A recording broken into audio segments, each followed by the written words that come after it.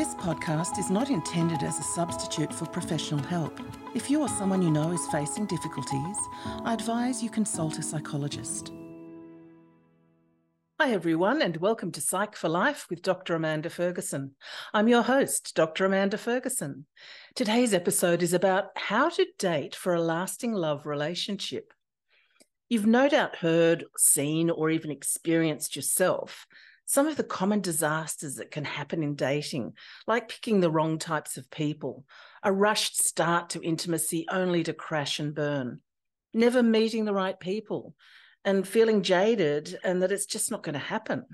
And perhaps worse, feeling unlovable because you're unable to find the right person.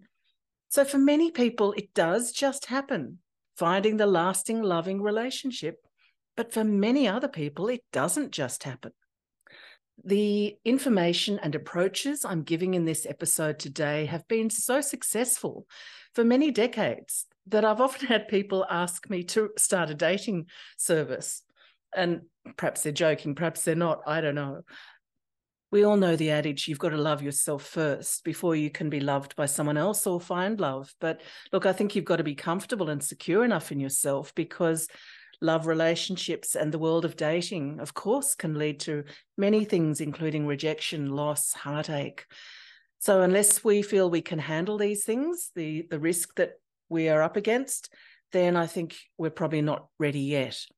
In this podcast, you'll learn some of the timeless things about dating that work, some of the contemporary tips like separating sex from dating, and that's pretty intriguing for many people, but we'll get to that later, and many more things that lead to finding a lasting love relationship. So let's take picking the wrong type of people. Well, often that's to do with chemistry of attraction between us. And I will discuss that a bit later. Again, you can refer to my podcast on chemistry if you're particularly wanting to hear more about that. You'll also hear me discussing why we need to know what we're looking for in order to pick the right person and therefore reject the wrong people. And what about a rushed start to intimacy?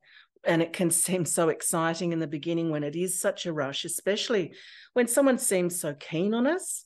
And if we're keen on them too, it can make us believe this must be it, this must be meant to be, it must be right. But a relationship that burns fast burns out fast as well. And so tends to lead to a sudden end or to become a toxic relationship. For instance, codependence often results from these fast-burning relationships, or even worse, coercive control. Take the problem of never meeting the right person, feeling jaded, and it's just not going to happen. When this happens, people unwittingly have often behaved in ways that have actually blocked them from meeting people. For instance, I find these people often don't make eye contact. They're not smiling. They're not interested or able to even have a small chat with someone in a queue, for instance, in a lift, being available to someone who looks nice enough, who tries to engage us. Or people are often too full on and too demanding and hence pushing people away. Or not picky enough. And that may intrigue you as well, because there's a general thought that people can be too picky when in fact we know it's the opposite. And what about feeling unlovable? Well, when people are unable to find the right partner and all the problems I've just mentioned before, it can lead to this.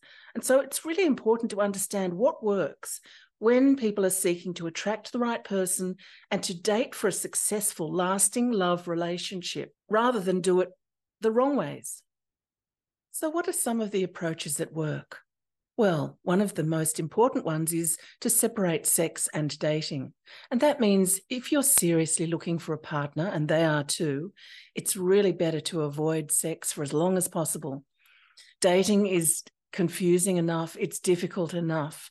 But sex confuses everything. It adds an extra layer of complication, and it's really so much more straightforward if you can delay that. And the general rule of thumb is about 3 months or 10 dates before intercourse. And that's often the advice from men in particular. Another really important guideline is to make a list, a very specific, detailed list of the type of person you're looking for and the type of relationship. And I know it's contrary to popular opinion, but there is a longitudinal study that shows that the people who are picky are the ones who partner most successfully and most quickly. And it's similar to arranged marriages that statistically we know they're more successful than non-arranged. And this brings us to compatibility. So people who are more similar are more compatible. Opposites attract, but they don't usually work. So when you write your list, you're usually looking for someone who's got similar values to you, who's pretty similar. And values are a key component again. So values around money, around family, lifestyle choices, religion or not, and spirituality and sexuality. The traditional courtship approach was a slow burn approach, and we know that slow moving relationships are the ones that work the most successfully. Of course, we modernize dating these days with apps and sites, and there are people that we may meet through other people, common interests, friends, work, industry events, other social groups.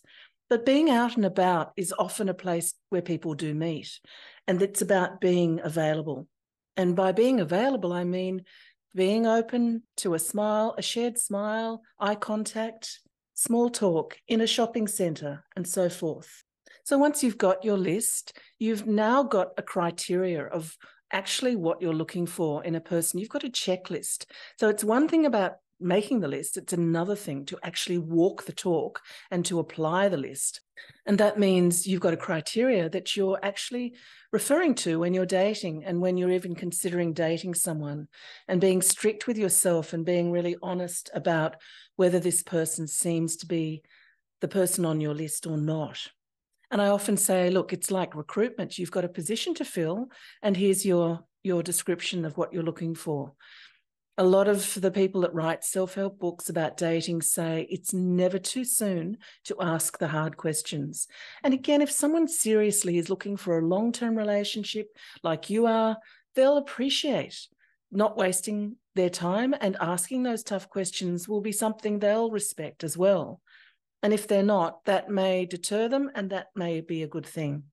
Another rule of thumb is that the first date be quite quick, be maybe a coffee or something similar, be, of course, in a public place, and be maybe 20 minutes, because if after 20 minutes you're not busy enough to move on, then maybe that sends a wrong signal. And also it's about not wasting your time, avoiding becoming jaded, and giving yourself then time away to reflect. The longer that first date might be, the more intimate it might be, will send a message to yourself and other people, and can mean you're missing cues and not taking it as seriously and systematically as maybe you need to. And by that, I mean, we need to keep ourselves honest. If we're really looking for the right person, then delaying may not be the best and may not give us the best perspective. It's always important to not use alcohol in early dates. Alcohol, of course, lowers our filter and reflective mechanisms, and we want to have our wits about us. So daytime's a good time to have a first date for that reason as well. I often say start as you mean to continue. So by that, I mean your values, your lifestyle, and the big question of who pays. I'm hearing a lot of confusion about this, especially with younger generations. We're socially much more equal in Western societies, of course, which is a fabulous thing. However, hormonally, our brains are still developing differently from the different hormones that different genders have. So while men and women, for instance, are more similar than different, we are still different. There are still hormonal differences and therefore brain structure differences. So if you're the type of person who's young and female and wants to have children and wants the opportunity to really be very present in raising those children, think about the kind of partner you may want, who may help with that lifestyle, who may want that kind of lifestyle as well, where they're the breadwinner more than you are. If that's your value system, if that's what you're looking for, then be honest, I suggest, right at the beginning, that probably you send a different message if you're the one offering to pay for a cup of coffee than if you're not. And that may sound very sexist, but it really is about start as you mean to continue. If you send out the message right from the beginning, you're certainly going to screen a lot of people very quickly. If you really want an equal relationship financially, where you both work as much as each other, then of course you're going to share the coffee payment. And I don't mean then the other person that may end up being the breadwinner pays for everything forever and ever. It's just that right from the beginning, you want to set things up. The first impressions are really the most important. Self-respect is very important in the process of dating and everywhere in life, as well as respecting other people, of course. So sticking to the time frame that you've already set right from the beginning. If it's just a coffee, it's usually just one, maybe two, and that's it. Be busy, be moving on. Last minute bookings tend to send the wrong message as well to yourself and to other people. Again, keep yourself honest, keep it as simple as possible and with many boundaries in place. And this comes back to start as you mean to continue, because boundaries are really important for healthy relationships. Another important tip is when you're dating, you're available to be dating other people. You're not exclusive. If you are exclusively dating only one person right from the beginning, it really is hard to stay honest with yourself that this is not the person. And especially if you're the type of person that tends to jump into relationships really quickly, then it's really important to keep yourself honest by making yourself available to dating other people, especially if you start to feel interested in someone and really think they could be that person. Even if you don't have time or interest in anyone else, just still be available, even if it's just on a dating app. Still smile at people that look nice or casually chat to people, strangers in a shopping queue, just to keep yourself honest that you're still on the market. Another really important tip is to tell someone right from the beginning that you're interested in someone. It's a reality check. Tell them right at the beginning what you think is interesting about how they seem to meet your criteria on your shopping list, and identify the potential problems. All relationships have problems, and the best we can do is to be observant as possible and remember what they are. And if you've told someone, like a friend, what you think the problems might be, then that's easier to remember in future. For instance, someone who already has a child, and if you don't have a child, that's a difference. Or if someone's passionate about skiing and they go every year to skiing, and the other person doesn't even like the cold weather, for some people this would be a deal breaker, or for others it might be a nice difference between the two and some nice time apart. Communicate as much as possible about the terms that you're looking for, the intentions you have. Be really clear in yourself before you're dating about what you're looking for, and it makes it a lot less tiring and disappointing. You're less likely to become jaded. As soon as it's not fun, take a break from dating. If it's not fun, it's not likely to work. So switch off those apps if they're becoming too onerous. And during those first months and weeks, make sure that you introduce this person to a close friend or family member or both, and that they do the same, because you really want to screen this person and this potential relationship, because it's a position you're looking to fill and you want to put it through as many of the challenges that it's going to have to face during life itself. So remember to take it slowly as possible. I love the concept that was written by Linda Goodman in one of her astrology books, where she said, this is how love happens.